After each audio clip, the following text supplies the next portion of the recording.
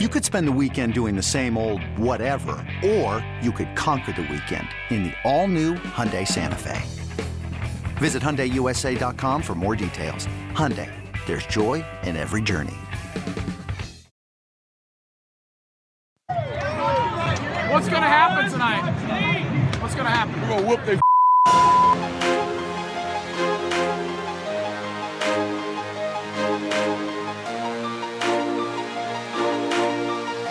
Have you gotten Rommel yet?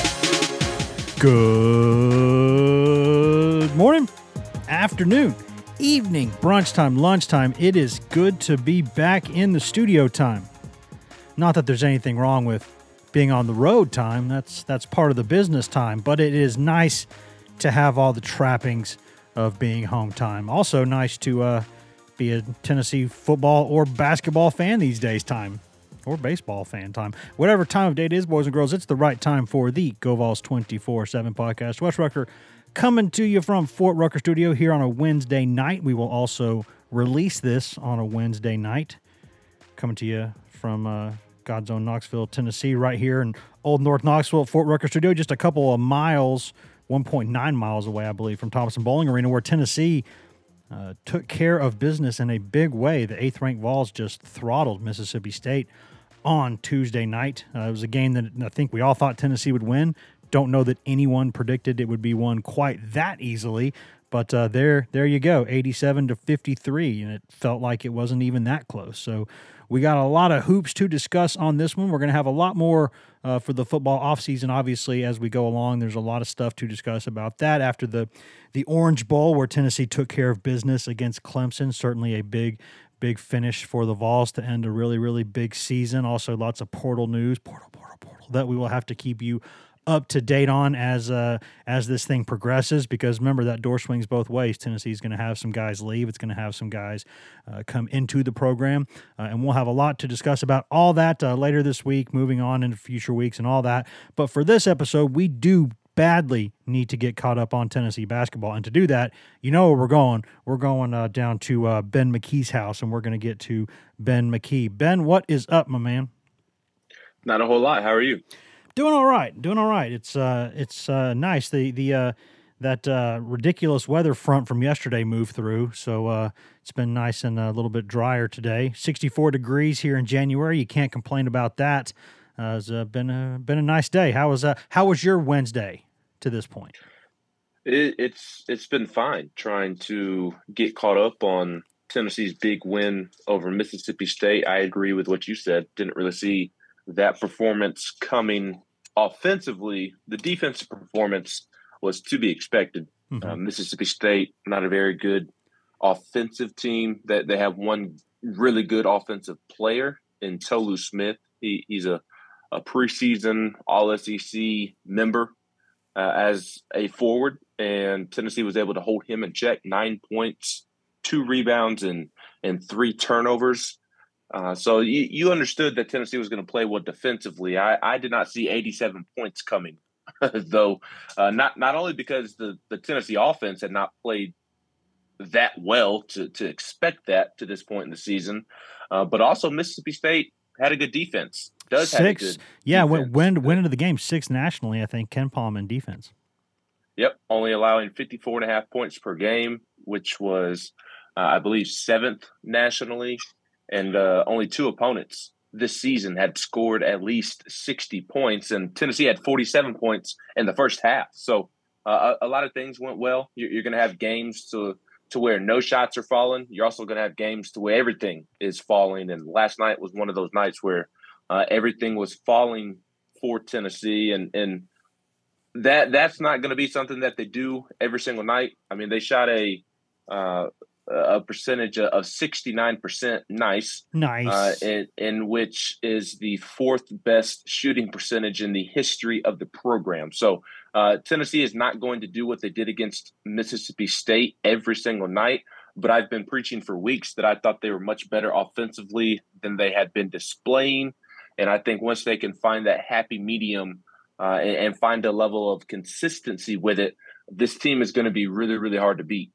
Yeah, it felt like to me like it was one of those days where where a baseball team maybe goes out there and scores like 12 or 13 runs in a game, and you're sitting there going, man, guys, save some for tomorrow. Like, space this out a little bit, because it was one of those games. They happen a few times per year for most teams, especially good teams. They have, there's not a nice way to say it on a family-friendly podcast, but they're called FU games is basically what they're called. When you go out there and no matter who you're playing, you're going to make every shot you put up, and no matter who it is, you're going to beat them. It's just one of those games, Ben. It just felt like they just weren't going to lose that game. It did. And again, it was just everything coming together at the right time. We talked about it early in the season with some of the offensive inconsistencies, and I thought it was more of unforeseen circumstances rather than that being Tennessee's ceiling offensively. I didn't think Santiago Vescovi and Zakai Ziegler were going to struggle to shoot the basketball for the entirety of the season, like the way that they started Agreed. the season, and you've seen them get going the last several games. Santi's shoulder is feeling better. You still need more from Tyreek Key and Julian Phillips offensively, but it seems like Phillips is starting to bounce back from hitting that freshman wall that he did there for a couple of games. And Tyreek Key only took 5 shots, but he came out firing. So I think that's a good step in the right direction for a guy that needs to shoot more moving forward. And you're seeing Olivier Camwa start to find a little bit of consistency. Tobe Awaka and Jonas Adu are developing at a fairly quick pace. I think quicker than I would have expected, and for different reasons. Those two guys are good basketball players, but good basketball players for much different reasons, and they just kind of gel well together. Jonas told the media after the Ole Miss game that it's just kind of like magnets. They just connect for whatever reason, hot and cold, whatever. They just connect, and you're starting to see Josiah get back in the fold. I'm very optimistic about Josiah and being back in the fold these next couple of weeks after he's now trying a couple of different things to make sure he stays on the court. So you're starting to see it come together. Tennessee's offense wasn't supposed to be what it was the last month or two of the season. It's supposed to be at its best a month from now as it gets into March, because we know that this team is ultimately going to be judged by what it does in March. And it feels like the Mississippi State game was a great step in that direction of being where it needs to be when it matters most. Yeah, I'm still not quite as – I don't want to say not optimistic, because I am optimistic, generally speaking, about Josiah Jordan-James and that knee, and I think it was good for him. I mean, he certainly didn't need to do it, but he came out and sort of explained that he started taking a different medication, and that's helped him with pain tolerance. But a lot of that stuff, maybe it's just because he offered so much detail about it. But for me, it's like I don't want to say I'm in a holding pattern, but I'm a little bit cautious about that situation, because to me that seems like something that's bound to flare up again at some point. Hopefully it won't. But and I know that he's physically tough enough to handle that. If it's just a pain tolerance issue, that's no problem. I think it's are you making things worse for the future kind of, that's where maybe you get into a bit of a problem, or does it affect him where he's not good enough or comfortable enough to help the team? Because that's what he cares about more than anything. But I think it's, I'm not pessimistic about it, but I am a little bit cautious, because I just wonder, with a situation like that, it's great to see him back. Long may it rain, but I just don't know. I'm just not sure, because this thing has flared up so many times now, and I'm not sure they've ever really gone into total specifics. Not that they need to about what exactly is wrong with it, but because they made it seem like it was just kind of a minor tweak in the offseason, a little bit of a cleanup procedure or something. Obviously, it seems a little bit worse than that. So whatever it's been, it's good that he's back. Hopefully, he stays back.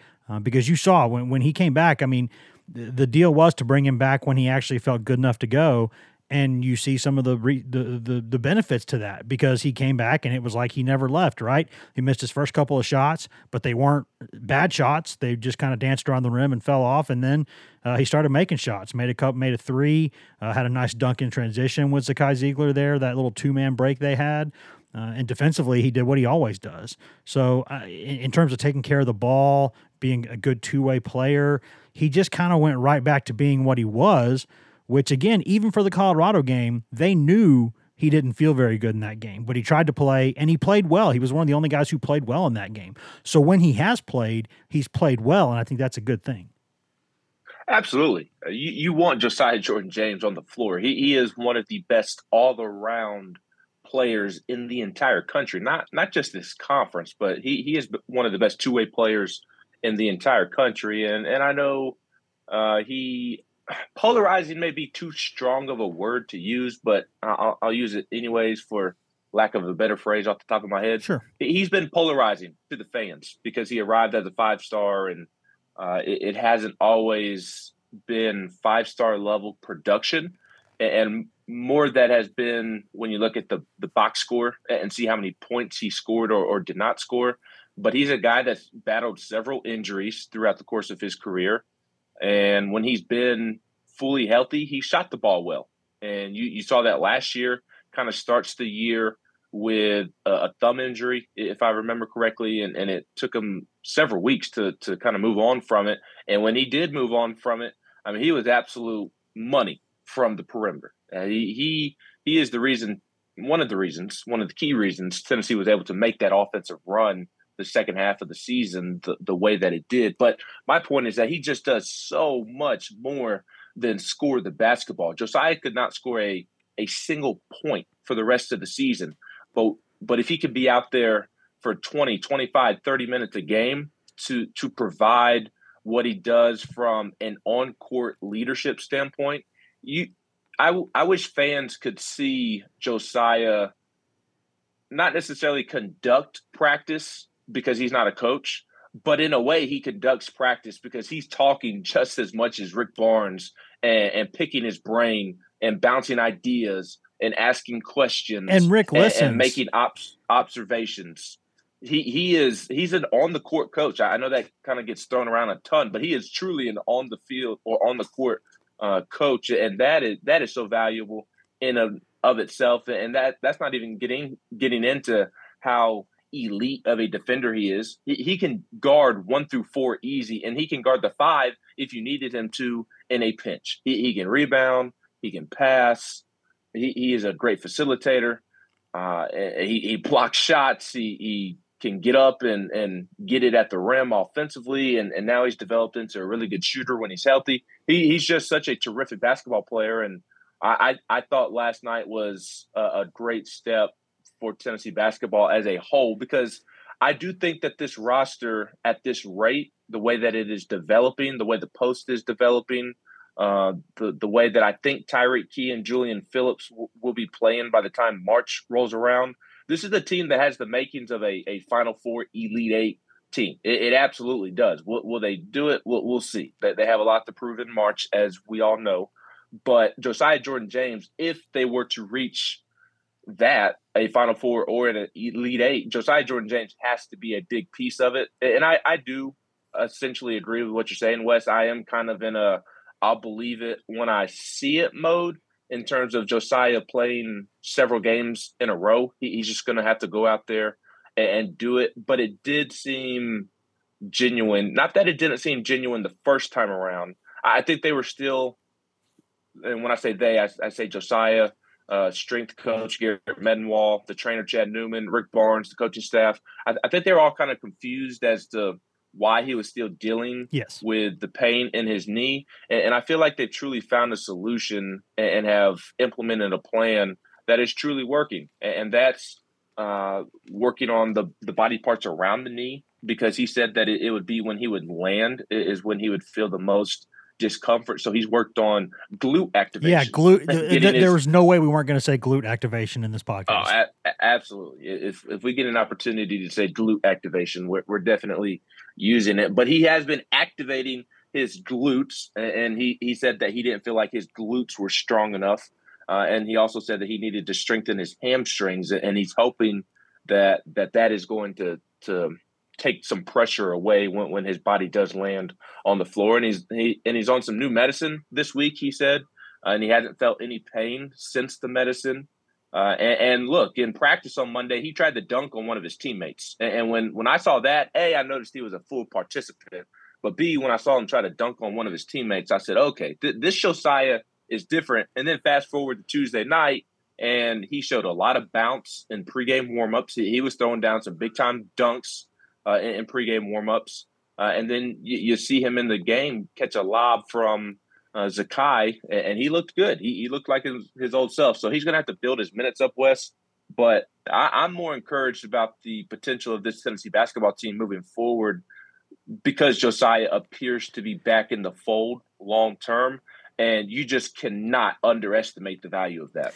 Yeah, I'm guessing, and it would have to be a guess because I'm not intelligent enough, or I don't know for sure, and I'm not qualified enough to answer it.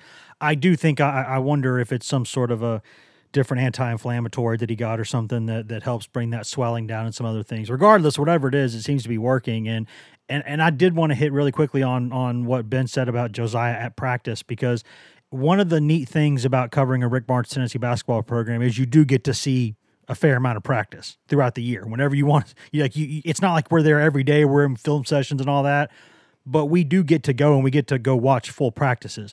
And you get to see a lot of things from that. First off, we're not leaking everything we see, so coaches don't have to be so paranoid all the freaking time.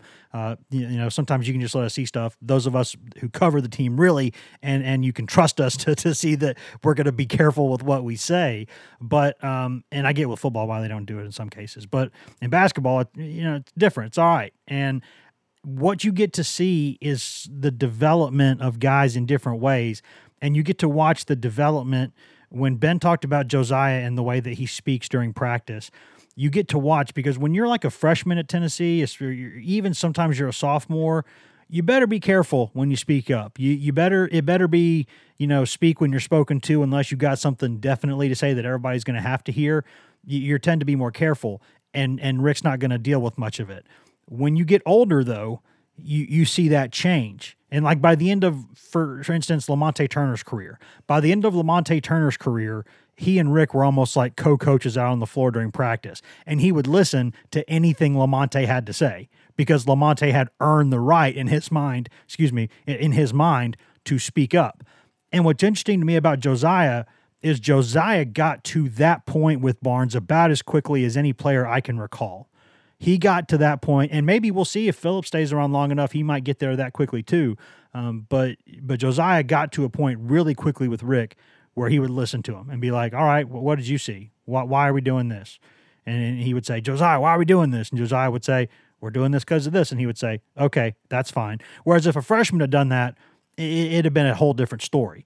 So that's the value of having someone. And when you have him and Vescovy out there together, those two when those two are out there together, they're 40% of the rotation, and they make life so easy for the other 60% of that rotation, because those two guys, not only do they know where they need to be, they know where you need to be, and they can either pass you to that spot or direct you to that spot or tell you to get to that spot. And if you're a little bit off, they'll adjust what they're doing to match it.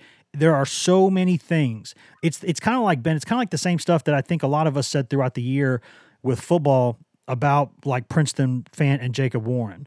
The stuff they do in that offense, even when they don't put up big numbers, allows Tennessee to do what it does offensively, because the quarterback still has to see the field, deliver the ball. He's still running the show. Line still got to block. Receiver still got to catch the ball. Back still got to run. But those guys can line up anywhere and do any number of things, and they can do it quickly, and they always execute. They always know what they're supposed to do, and most of the time they do it. And that makes life so easy for the people around you when they know that you're doing what you're doing and you're doing it well. And what those guys offer to Tennessee, that's the reason why Barnes said, and I think he's right, Ben, when he said, look, if Vescovy's really back for good now, if Josiah's really back for good now, wait and see how the offense develops around these guys. Because these guys, when you talk about maybe Tennessee needs to be a little bit better at the one spot at times or more consistent, a little more depth, when you have guys like Josiah and Santi out there together, you don't worry about that as much, because you have two guys who can handle the ball and can run the offense and initiate the offense.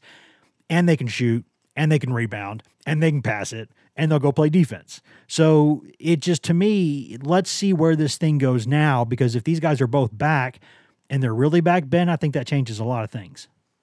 Well, it absolutely does. As I said a couple of weeks ago, Tennessee was not going to be all season offensively what they were displaying at the time. I didn't know that it was a top 15 type of offense at the end of the day when the season is over. I still don't know that's going to happen. But I do think it's a top 20, top 25, top 30 level offense. And that's really good. That's a good offense. If you can produce top 25-ish level efficiency numbers and you pair that with the best defense in the country from a statistical standpoint, and you're going to win a lot of basketball games. So that's why I was always pumping the brakes on freaking out. Yes, as I mentioned, the offense was not fun to watch for several games. It was not fun to watch against Ole Miss. It was not fun to watch against Maryland. It was not fun to watch at times against Arizona, even down in the Bahamas. Although I don't necessarily think the offense played poorly, there were stretches where it was not fun to watch the offense.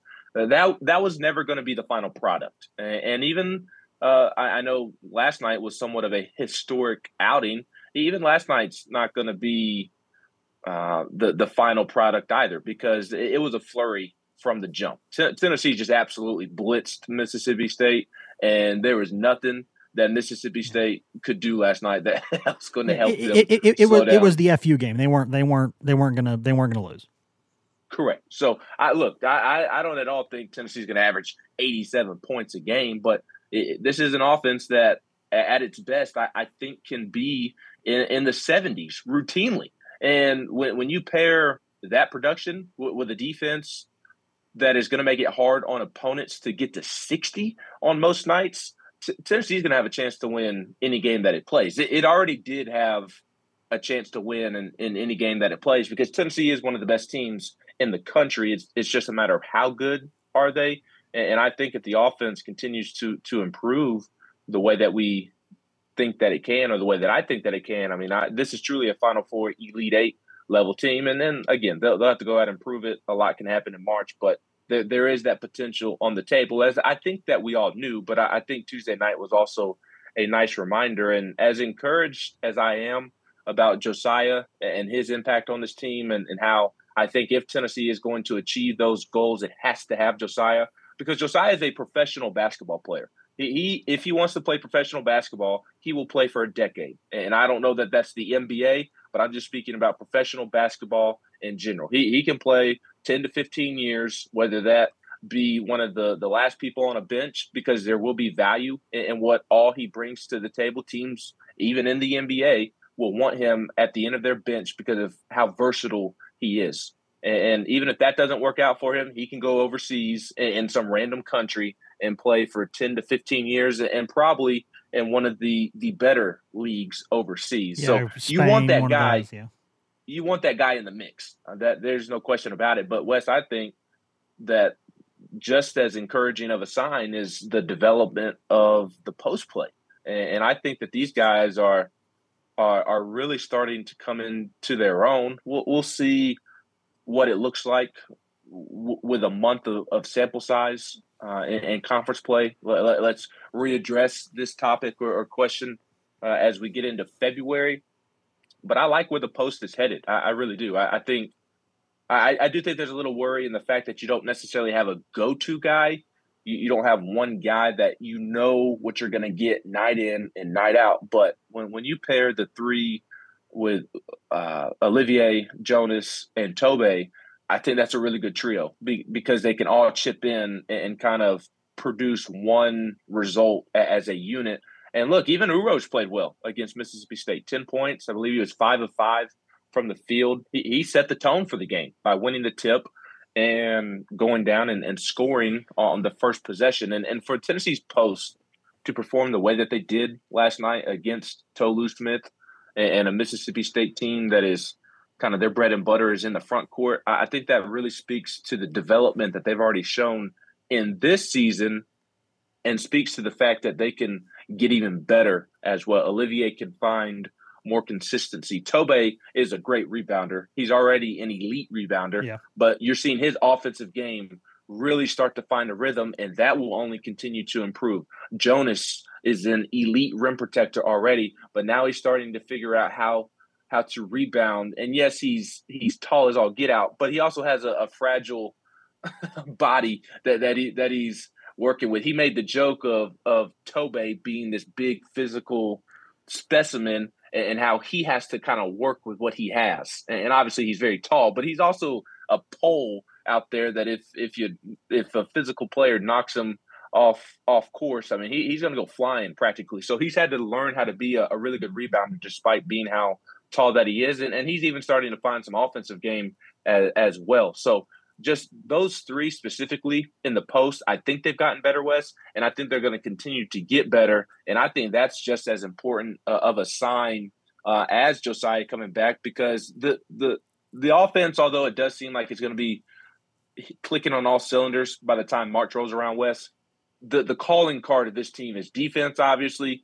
and rebounding. And they are doing those two things at an elite level. And if you pair a really productive offense with it, I mean, the Tennessee's just going to be really hard to beat. Yeah, if you played two dogs, one bone with Tobe Awaka and, let's say, Oscar Tshiebwe, you'd probably not expect Tobe to be the one to come out alive, and that's because of his body structure, right? But if you said, "Hey, go get the rebound," if Adu can sort of get his body positioned right and he can go up there and get the ball, he's going to be able to go get it before just about anybody because he has that much length and that much athletic ability at that size. So, yeah, I mean, you got to give to get, right? I mean, you can't there will be things that Awaka can do that Adu can't do or can't do well, and there will be things that Adu can do that Awaka can't do great or can't do them consistently at a high level, because of their body structures and because of their games. But you put them together and you've really got something. And I'll say this right before we go to break.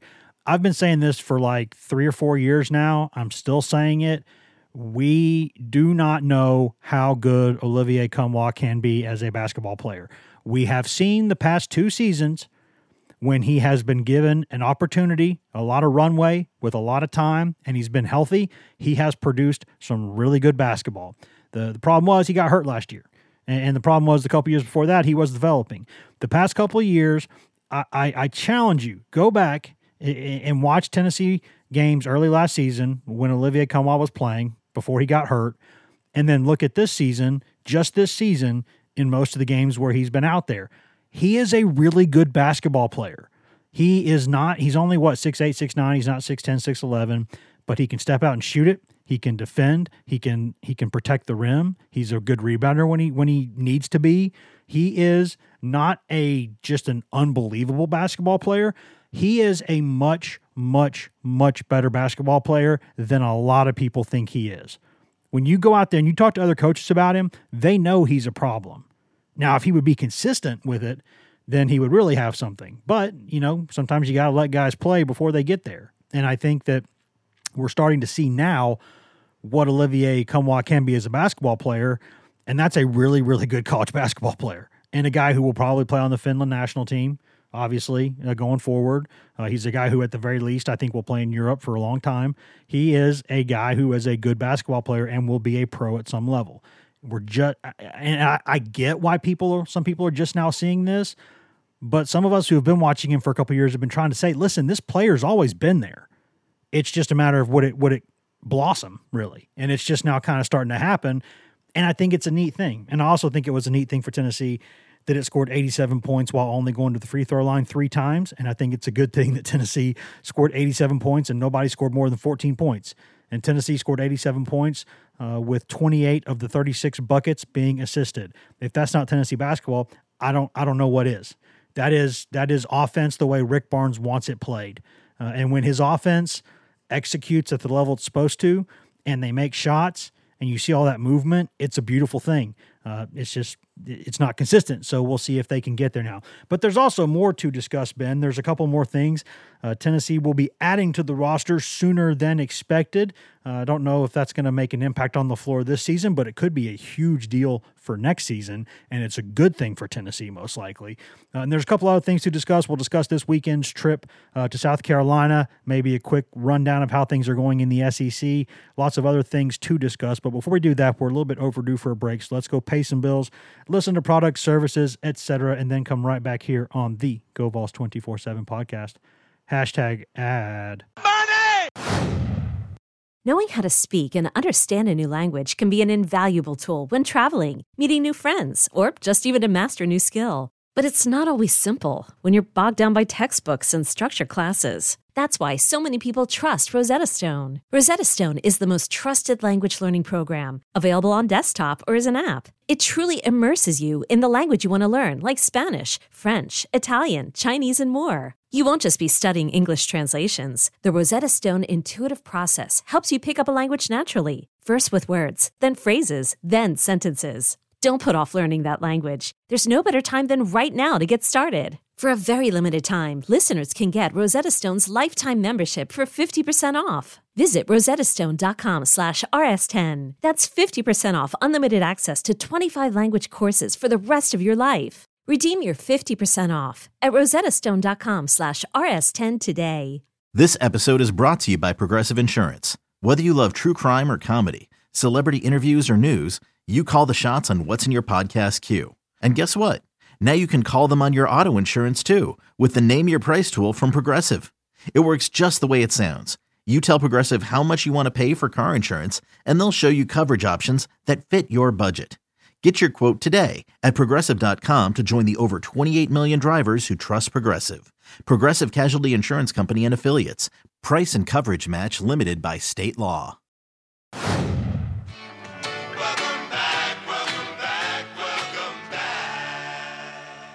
Welcome back to the Go Vols 24/7 podcast, brought to you by whatever products, services, and in-house ads you just heard a moment ago. During that commercial break, Wes Rucker coming to you from Fort Rucker Studio. Did I say Bort Rucker Studio? Is that a thing? Are we in an alternate universe here? Regardless, Wes coming to you from Fort Rucker Studio. Ben coming to you from Ben McKee's house down there. We're talking Tennessee basketball in this episode. We'll have more football later in the week and beyond and all of that good stuff. But right now, we are talking basketball, where Tennessee is ranked 8th nationally and probably quickly to move up after Texas gave up about 150 million points last night in a home loss to Kansas State. So we got a lot to discuss, and we'll get back to it after this quick suggestion request from our end, if you will. If you could take about a minute out of your day right now, please go in there, rate, review, and subscribe to this podcast. If you're just listening on the website at govols247.com, there's absolutely nothing wrong with that.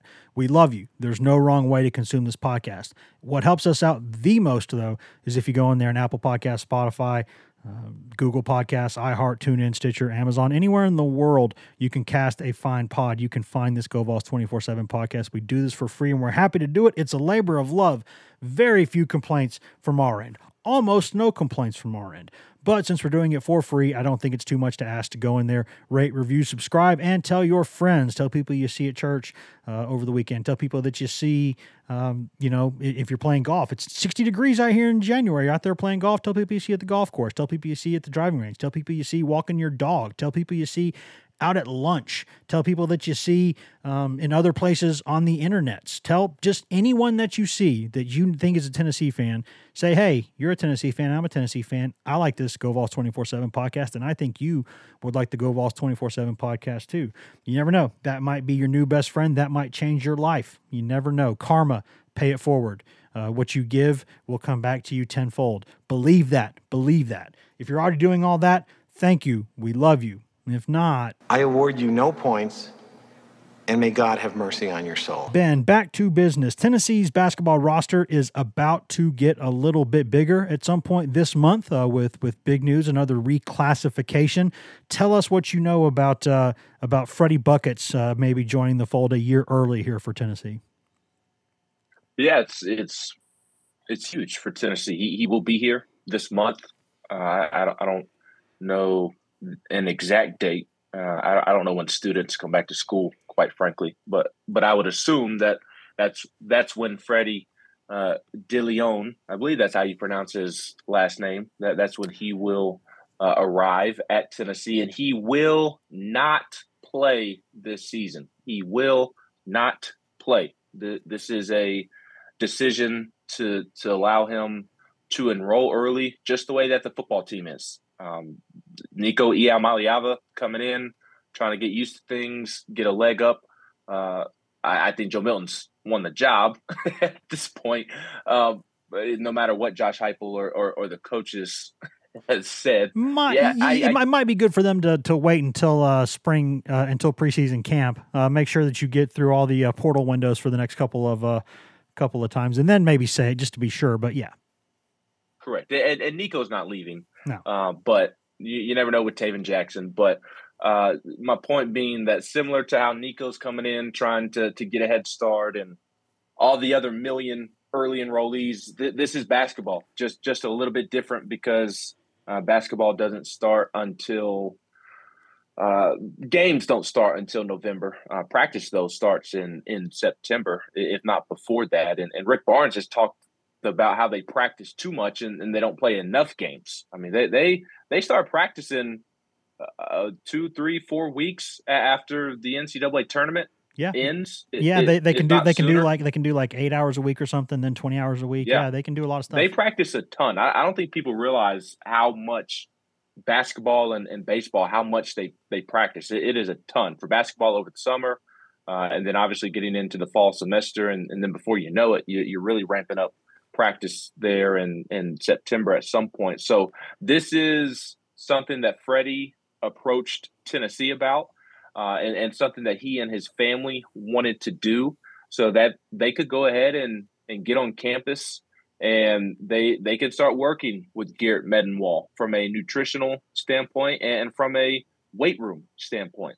So his body is going to be absolutely where it needs to be by the time he would originally arrive on campus. And then he's going to go through the scout team, be a key part of the scout team for the rest of this season. And that will obviously serve him well because he will know theoretically the system inside and out, like the back of his hand, as they do get into next season. And he was already going to be asked to play a large role next season because you're probably losing Josiah Jordan-James. You're probably losing Santiago Vescovi. Tyreek Key will be out of eligibility. And who knows what else may happen in today's day and age of college basketball. At this point, I think Julian Phillips will be back, but you just never know. You can't say that for sure. Yeah, but you can probably say it. Yeah. He has the potential to be an NBA draft pick this year, but I don't know where stock is. I don't know if it's where it was at the beginning of the season. So I think that he would be back at this point, but you just never know. So you were going to rely on Freddie DeLeon quite a bit next year. A, because you need to. B, because he is very, very talented. He's going to be a guy that's going to come in and play right away next season when it is his turn. So this is just them trying to get a kickstart on his journey. He is going to be a guy that gets drafted one day. I don't know if he's one and done or two and done. I would be surprised if he ends up being here probably 3 years. I think that would be surprising. But, hey, nobody knew that Josiah would be here for 4 years. And I don't think Josiah's coming back, but technically he has that free year of eligibility. He could be back for a fifth year. Nobody saw that with him being a 5-star coming out of high school. But this is going to give him a kickstart on his career. He should be a well-oiled machine, so to speak, when next season begins. And he's going to be one of Tennessee's best, most important players. And I think it's huge for Tennessee as well because you're losing all of those guys. But right now you don't really have a ton of true point guard depth. But next season, now you're looking at a Freddie DeLeon who has quite a bit of not necessarily game experience, but Tennessee basketball experience, if you want to call it that. He has a ton of that before he ever plays his first game. He knows the culture. He knows how everything operates. He knows what game day looks like. He knows what practice looks like. He knows his teammates. He knows the assistant coaches. He just knows everything there is to know about Tennessee basketball. So it's going to be great for him, and it's going to be great for Tennessee because I have to remind myself that Zakai Ziegler is only a sophomore, and he's already one of the best point guards in the SEC, and you know that he's going to be a very well-rounded basketball player as a junior as well. So you're looking at a point guard situation, and I'm assuming that Freddie does play point guard. I know 247 lists him as a combo guard. I think it'll be. I mean, we'll see. It'll be one of those deals where he gets there, and then they see, is he more of a pure point or is he kind of a combo guy? I think they'll figure that out when he gets there, probably. Yeah, and I would probably say that he's more like Santiago Vescovi when Santi arrived, more so than Zakai, who is without a doubt a bona fide true point guard. And Santi arrived as a point guard, but I think we all quickly learned that he's better off the ball. But obviously can still handle the ball. So we'll see. But just for the sake of making the point, I mean, if you have Freddie DeLeon with all of what he's about to go through under his belt before he ever plays his first game, paired with a junior Zakai Ziegler, that is a really, really good situation to be walking into for next season. Yeah, I think we had some of the breaking news podcasts back when he committed, and at the time, there was a discussion on was it Freddie DeLeon or was it Freddie DeLeone? And I think it may have been DeLeone. I'm not positive about that. But regardless, at the time, we learned that people started calling him Freddie Buckets. So we just decided from that point on he would just be Freddie Buckets because it's just easier to say Freddie Buckets. And it's fun. Just try to say it, Freddie Buckets. It sounds fun. But this is a young man who rose from 152nd nationally to 27th nationally in a hurry. This kid flew up the rankings. Absolutely soared up the rankings when people saw just how much there was to his game. And I think when you look at that Tennessee class, and I'll always kind of think of Freddie Buckets as a 24 class guy, even if he comes in a year early because he was originally kind of put in that class. And if you look at him, you look at, JP Estrella, you look at those guys, you're looking at two of the fastest risers in the class, period, right? Like people talk about the Bama bump in football. What about maybe the Tennessee bump in basketball? Because of all these 3 stars that Rick Barnes has turned into guys that look like 4 or 5 stars and end up playing professionally. When Tennessee takes some of these guys, they go, whoa, hey, let's take another look at this guy. And these guys just have been flying up the rankings. And this young man is one of the best guards in America. And his ability to score when he needs to, I mean, if he's a guy to me that I've heard people say about him, and I've seen it just a little bit, but I've much more heard this. He could go out there and score 25-plus points per game if he wanted to, if he just really wanted to score, because when he wants to score, he scores. But he's been really careful about kind of making sure everybody gets involved. He's been trying to get assists, rebounds, kind of be an all-around point guard and kind of direct things. And he's really rapidly improving in that area of his game too, because he can go out there and score whenever he wants usually. We'll see if it's that way at the college level, but usually he can go out there and just get buckets when he needs them. That's why he's Freddie Buckets, # Freddie Buckets. But he is a kid who, if nothing else, before he plays a game at Tennessee, he will have been able to spend 10 months getting yelled at by Rick Barnes. And that's a lot better than going into your first game, having Rick Barnes yell at you for like 3 months. That's a much, much, much different deal. When you get to go through the back end, the business end of a season, you get to kind of go through the postseason stuff. Like he'll just get to sit there and soak in all of that stuff. So that's not going to mean it's impossible that he has any kind of stage fright the next season, but it definitely reduces the risk. Because you're a guy who now you've seen it with your own eyes. You've experienced it. You've seen your teammates go through it. You've kind of felt that by osmosis, kind of felt that pressure and what it's like. And to step in to a big ball handling role as a freshman, having that kind of experience is huge, huge for Tennessee. Because, there's going to be not just in terms of backcourt guys, but we know, as Ben said, we know Josiah probably gone. We know Santi probably gone. I think the most interesting one to watch is probably Olivier Nkamhoua, because I think he probably should come back. But, if he wants to go play ball somewhere, then he's like, I'm going to have my degree. I want to go play ball. You can't say that's wrong. I think we all imagine that Plavsic will come back and take his extra season because why wouldn't he? I think Uroš is going to be at Tennessee for 37 years. But to me, Kumwa's a big one because he could really emerge as a leader for Tennessee moving forward. Because without Josiah out there, and without Santi out there, they're going to need another leader. And Olivier Kumwa is one of the best communicators on the team and one of the smartest guys on the team too. And his ability, like Barnes has said that from Olivier's freshman year, his just ability to sit there and communicate with his teammates while on the floor is really good. And we get those great seat spin for every game until they do what everybody else does and kick us up to the rafters. We still get a pretty good view of the court. And when they're out there on defense, it's really loud, but you can still hear Olivier Kumwa talking. He's a guy who communicates all the time, just like Josiah Jordan-James does. Those guys are so important to a team. But if Olivier decides to go, then you're having a pretty large leadership vacuum kind of open up on the team. We know Zakai Ziegler will kind of be one of those guys. We'll see what happens with Julian Phillips if he becomes a bit more talkative.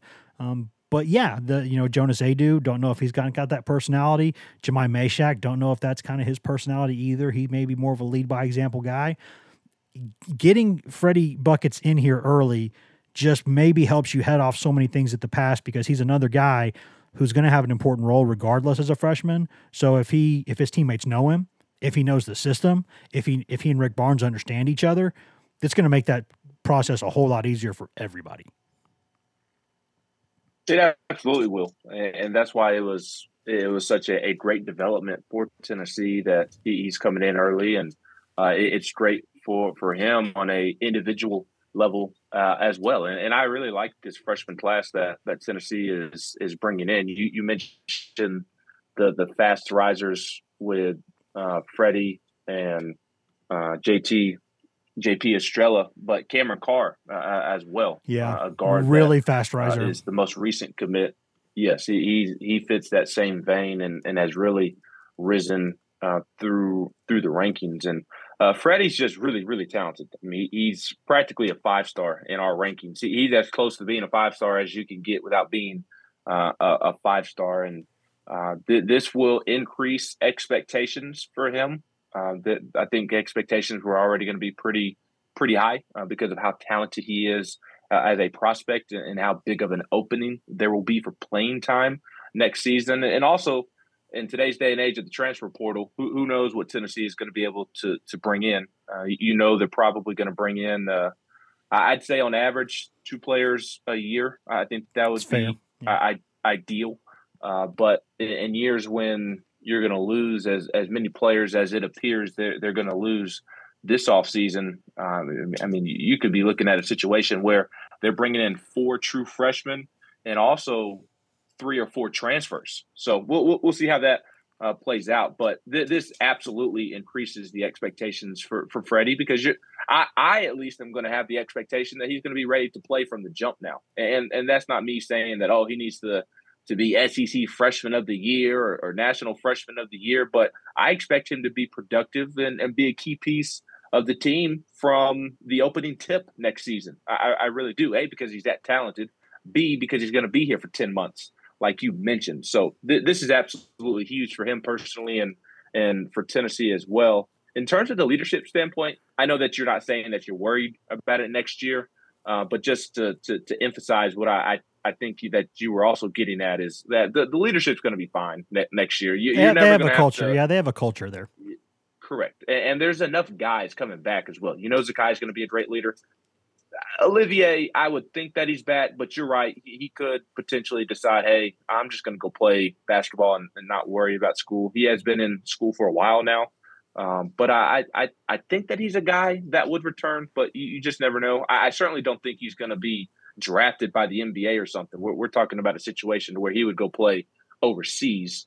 And you can still make nice coin and not have to worry about school and not have to worry about Rick Barnes see the world yelling at you every day. And obviously his family is not here in the United States, so he can get back closer to home as well. Those are a lot of factors that I don't think people really take into consideration off the cuff. But the point that I was going to bring up with Olivier, and I did agree with everything you said before our break, he's a terrific basketball player. His problem is that he's not consistent. If he can find consistency, he's an all SEC level player. And he does need to have better hands, as you just awkwardly and weirdly motioned to me over Zoom. What did you think? Did you think I was trying to honk your horn there? Not my horn. Maybe a little Deshaun Watson there for you, but he needs to find a new level of consistency and also be more consistent in terms of catching the basketball. But that also, that off the cuff, just thinking off the top of my head, doesn't really feel like it's been that much of an issue this season for him in terms of just not catching the basketball in the post. At least it hasn't been the last couple of games. In traffic, he's a really great his hands are great when he's not in traffic. When he's in traffic is when they let him down sometimes. Yeah, and I wonder if it's more he's thinking too much of what he needs to do next when he catches the basketball than him just having bad hands, if that makes sense. Because that's always been what Rick has talked about with Olivier, is that he's not consistent because he thinks too much. He either puts the ball on the floor after he catches it when he shouldn't, or he shoots when he should make the pass. He always thinks too much, and he's second-guessing himself, and he's always playing a step behind more than he should because his brain is working too fast. But he's an all-SEC level player when he's playing at his full potential, and the key to playing at his full potential is finding that level of consistency. That, to me, is his biggest problem. If he finds that, he's golden, absolutely golden. I mean, he can be a preseason All-SEC player next year and finish on the All-SEC team next year as well if he can find that. But the point that I was going to bring up is I think he's in that same conversation as Josiah that we were talking about earlier in terms of being an on-the-floor coach. You go to practice, and Olivier is talking great talker as much as anybody out there. And it's not just talking for the sake of communicating like all basketball coaches have been telling us since we were playing middle school basketball or rec league basketball. You know, obviously it's important to communicate in basketball. He is a coach out there on the floor, and he's not afraid to get on to his teammates. He corrects his teammates in a respectable way. He's picking the brain of Rick Barnes. He's asking questions if he doesn't understand. He's trying to explain to his teammates what he needs to do. So when you have Olivier and Zakai coming back, you have Jemai Meshack, who is also a leader and will be a much bigger leader in the future when he's an upperclassman. I mean, those three guys alone right there are – I mean, that can absolutely be the spear of your leadership on the team. And Tobe Awaka, he's going to be a guy too, kind of like Grant Williams, who maybe doesn't talk as much as Zakai, but he's also going to be a leader the next several seasons. And who knows who can have a leadership impact as a true freshman, or again, what transfers they bring in, or how Jonas Adu's going to develop. So I feel good about the leadership going into next season, despite them appearing to be on the verge of losing quite a bit. Yeah, I'll add a couple things before we get out of here. One, I think Cade Phillips was the only commitment or signee, I guess, that we did not mention specifically. I love his physicality.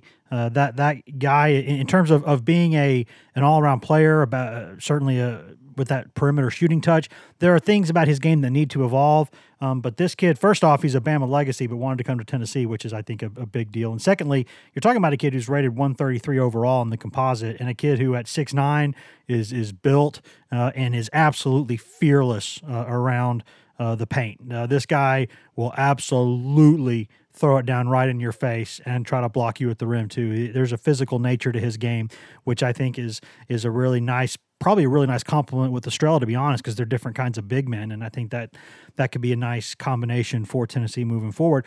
And the other thing, before we step out of here, we probably do need to discuss, first off, in the SEC, it's early, but you can certainly see right now some of the teams that we thought were going to be good look like they're going to be pretty good. Kentucky is not what we thought. A lot of us thought it might be. It's a work in progress. We'll see if Cal gets that where it needs to be at the end of the season. But certainly Alabama looks really, really good. Auburn, maybe not as great as it has been, but certainly still looks good. Arkansas still is a team that potentially could win the league. There's a lot of talent there, and Musselman's always been a good coach.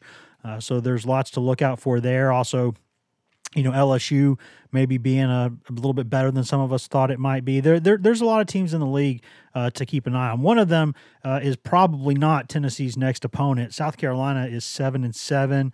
Obviously, Frank Martin is no longer the coach there, which means that we can't listen to Rick Barnes do his twice-a-year TED Talk on how much he loves Frank Martin. But now there is a new coach there. They are in a transition period. They are 6-0 at home, so they've not lost at their arena this season. So Tennessee will have to be the first team to beat them at their home this season, which has not been a huge problem for Tennessee in the past. But you never know. That's a team that's 7-7, a team Tennessee probably should take care of. But you know what?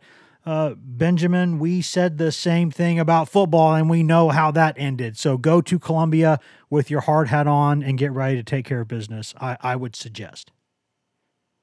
Absolutely. I would be very surprised if Tennessee loses. They have no business losing to this South Carolina team.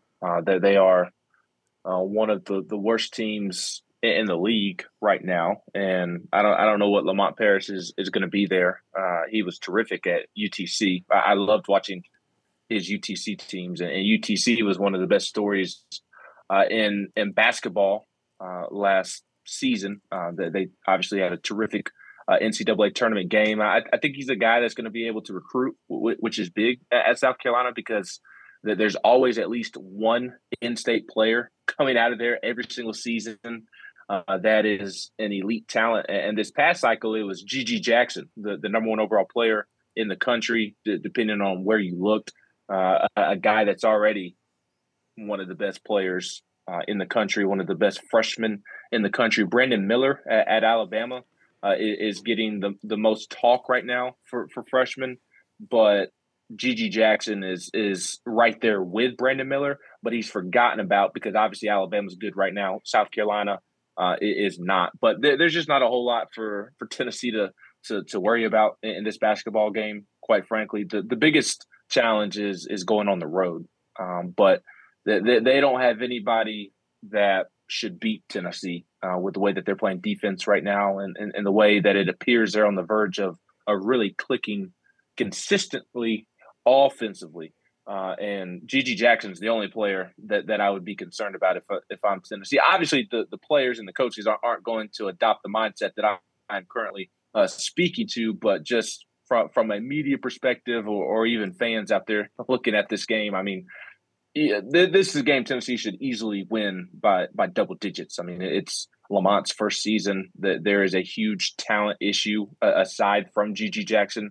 One of the reasons Frank Martin was fired was because of his struggles in recruiting, despite making a Final Four. So this is a game Tennessee should win by double digits. The biggest challenge of this game is simply going on the road, and this game is all about what Tennessee does. Does Tennessee show up ready to play? And if they do, they probably win by 20 or so. And we've seen this too throughout the years, Ben, as we've both covered this program now. I guess me a little bit longer because I'm old, but we've both covered this program for long enough to know these things, that as Tennessee's profile has sort of been reborn, in basketball, the Vols have become a bigger ticket item on the road. You take a top 5, top 10 ranking into games, opponents are going to fill their gyms or come close, and they're going to bring a level of noise that they don't often bring throughout the season. Kentucky's had this issue for years, right? And that's one of the reasons why a lot of times Kentucky, by the time the postseason starts, historically is in really good shape, because Kentucky has spent a year playing, a third of their games in neutral places, and then a third at Rupp Arena, which is crazy, but then a third, a crazy environment, and then a third of their games on the road where they are absolutely hated every single place they go, and they're a Super Bowl when they go on the road. So they get that hostility from opposing fans, and then they get a hard time, and they get opponents' best shots. Tennessee's not at that level, but Tennessee is getting higher and higher on those lists. When Tennessee goes on the road now, we've been to a lot of places and watched Tennessee play games. People come out for these games, and people are in their face. People are loud. People like beating this team because it's really good for your resume, and it's really good for the local fans and their pride too. So expect a lot of hostility, certainly, in that game. It's a 3:30 game. It's not a night game, but Tennessee not the most popular team in Columbia, South Carolina. So you're going to see some noise there, and also a fair amount of orange. Will we? Yeah. Oh yeah. Every time Tennessee goes there, every time Tennessee goes to Columbia to play a basketball game, I'm struck by two things. One, how much more orange there is in the arena than I expected, and I need to stop being surprised at that. And secondly, how hostile the fans that are there are toward Tennessee. So I think it's good for Tennessee. It gets you ready for the postseason. I really believe that. Well, if it is a true road hostile environment, then yes, absolutely, it will prepare Tennessee for the postseason. But I'll believe it when I see it, and I'm talking in regards to this particular basketball team. I know South Carolina has a pretty nice fan base, and they show up and they show out. But there's not a lot of reasons to be excited about this particular team at the moment. First year coach, it's still a top 8, top 7 team coming to your backyard. I don't think that they necessarily care. We'll see. Maybe I'm wrong on Saturday, and I'm not saying it's going to be empty, but I also don't know that it's going to be one of the tougher environments that Tennessee has played in. I'm discrediting how interested South Carolina is in basketball at the moment. I really am. And again, it's a shame because Gigi is such a fantastic talent. It's a shame. Correct. But they haven't been fun to watch the last several seasons, and first year head coach, they're still trying to feel them out.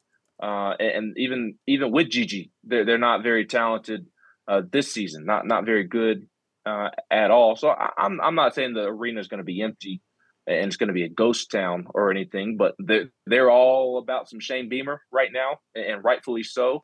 And even naturally, I think if all three sports were clicking at the same time, basketball is coming in third behind football and baseball. That's the pecking order. No pun intended. Over there with the Gamecocks, they care about baseball more. They care about football more, and right now those two sports are rocking and rolling, and basketball is not. So it's still a road game on the SEC, in the SEC, but it's not going to be one of the toughest road games that Tennessee has played in. No, this season, I'm just saying opinion. I think it'll be louder than it normally is for a game there because the top 10 teams in town. I also think that we're going to see Shane Beamer probably in the crowd and getting definitely going to troll. If they have any trolling bones in their body, they will do that. They will do that. But you know who else will be there? Will be Ben and will be me, and we will be there. We will have coverage for you from there. We'll see with timing. It's hard sometimes on the road to know if you got to travel back, if you have time to cut and edit a pod. I don't know. I can't make any promises on that front yet. We will try. Certainly, I can promise you an effort. I don't know if we'll be able to get it done before they kick us out of the arena because not everyone is as accommodating as Tennessee is with time at the facilities after games. So we'll see how all that goes. But we know we'll be there. We'll have coverage. And at the very latest, you'll hear from us about it on Monday. But it might be before then. So until then, Ben, thanks for joining us, man. Thank you. Maybe we could squeeze out a road trip pod while we're driving back. We do have the cordless. We do have the cordless. Whatever they are, lavalier mics or whatever. We have those. That is true. Now I will say we're going to have to listen to the great Mike Keith and the Titans radio broadcast as Josh Dobbs tries to get the Titans into the playoffs on Saturday night during our ride back. But we can still probably squeeze in a road pod, a true road pod while we're driving. And if you rent a Dodge Charger like Pat Brown did in Miami, we might also be hearing the sound of the engine during the podcast. So when I saw Pat was getting the Charger, I was like, well, this is going to be at least one speeding citation over the next 4 days, or 5 days. So he didn't even get a Charger. He had a Challenger. Oh, that's right. It was a Challenger, wasn't it? It was. I'm pointing it out because Pat didn't know until he was dropping his wife and me off at the airport the morning after the football game. He didn't even know the difference between a Charger and Challenger until the day that he just told me it was a Charger. He told me it was a Charger, so I believed him. So what do you know? I also don't know that you left your hotel room outside of football stuff for an entire week. So first off, I know I've been to Miami probably 10 times in my life. I love that city, but with everything that we've been through with Hank for the past couple months, with all the surgeries and everything, and him being up at night, when I was given a week in a hotel or whatever, I was like, you know what I'm going to do? I'm going to sleep, and it's going to be so great. And that's what I did. I got some sleep in, and look at me now. I look like $1 million. Do I not look like a refresh, like a recharged? Like I'm glowing here. I got my thoughts back. I'm restored, reinvigorated. Look at these rosy cheeks. Look at these rosy cheeks, man. I feel great. Strongly disagree that you look like $1 million. And the last thing that I'll say is, remember, Wes, that the arena may kick you out, but also your drive and your partner who you're riding with, the train is going to depart at some point as well. So you don't want to just work until the work is done? The work will be done before I leave, but I won't be tweeting out my photo at 3:17 a.m. When we have a 4-hour drive back over the mountains. Hey man, if those moments are cool because you're in the arena by yourself and you can see kind of, hey, by the way, I love those at Neyland especially because it's like there were 100 billion people here today, and now it's just me and I'm just the one here, and I take the picture and it's like it's kind of neat. I enjoy it. It is a really cool feeling when that is one of my favorite parts of the job, is being in a stadium or arena after the fact, after some big time sporting event has taken place and after all the people have left. It's a weird feeling, but a cool feeling when you're kind of sitting in an arena by yourself. And we'll see if we get that feeling again on Saturday. Ben, thanks for being here, man. Appreciate it. Thanks, Wesley. There's that button. And now I can say thank you for listening to this edition of the GoVols 24/7 podcast. We always say that, but we always mean it. Thank you for listening. You can find all of us on social media. I'm Wes Rucker 24/7 on Twitter. Ben McKee is Ben McKee 14 on Twitter. Ryan Callahan is Ryan Callahan 24/7 on Twitter. And Patrick Brown is P Brown 24/7 on Twitter. And if you just want Tennessee news on Twitter, nothing else, you can get that at twitter.com/GoVols247. You can also go to facebook.com/GoVols247, where we update that throughout the day, all day, every day, mostly with Tennessee news, but also with news that we think Vols fans will find interesting. But if you want that best, most delicious East Tennessee Smoky Mountain spring water directly from the source, go get that at GoVols247.com, the best site on all of Al Gore's internets for coverage of Tennessee football recruiting, basketball recruiting, Tennessee baseball. Nobody, and I mean nobody, covers Tennessee baseball the way that we do. Also, no one covers the Lady Vols that we do. The award-winning Maria Cornelius does an excellent job covering all things Lady Vols for us all season long. You can get all of that at GoVols247.com. You've also got access there to 2 forums that run around the clock. Got the Checkerboard and the Summit, where you can go 24 hours a day, 7 days a week, and discuss anything you want that is not political or religious in nature with us, with thousands of Tennessee fans across the world, and with us who are on the staff. And no one has a more active board with the staff members than us. We are proud to be there all the time, answering any question that you've got, and you get all of that for less than the price of one mediocre lunch per month. That is all that it costs, and that's after a quick free trial. And once you pay us that reasonable rate, which is, again, less than one mediocre lunch per month, you get access in perpetuity to Paramount Plus, which is an excellent growing behemoth of a streaming arm there with us here at CBS, Paramount, Viacom, etc. You get every show CBS has ever made commercial free. You get new movies. You get classic movies that rotate in every single month. You also get just tons of original content, tons of great original Paramount Plus content. And you also get access to the vaults of Nickelodeon, Smithsonian, MTV, BET, Comedy Central, something for the entire family. All of that for less than the price of one mediocre lunch per month. That is so much stuff. So much stuff. That's a bunch of stuff. Less than one lunch a month. That's all that it costs. So go to GoVols247.com and do that. Take advantage of that. Tell your friends to go do that. Again, thank you for listening. You can always go subscribe to us on every content item. Everywhere you can get a podcast, you can get this podcast. So please go do that. Thank you for listening again. And be kind to each other, guys. Just try to be kind to each other. There's just not nearly enough people in this world being kind to each other and having basic human empathy and dignity. Let's be better to each other. Let's be good. See you guys.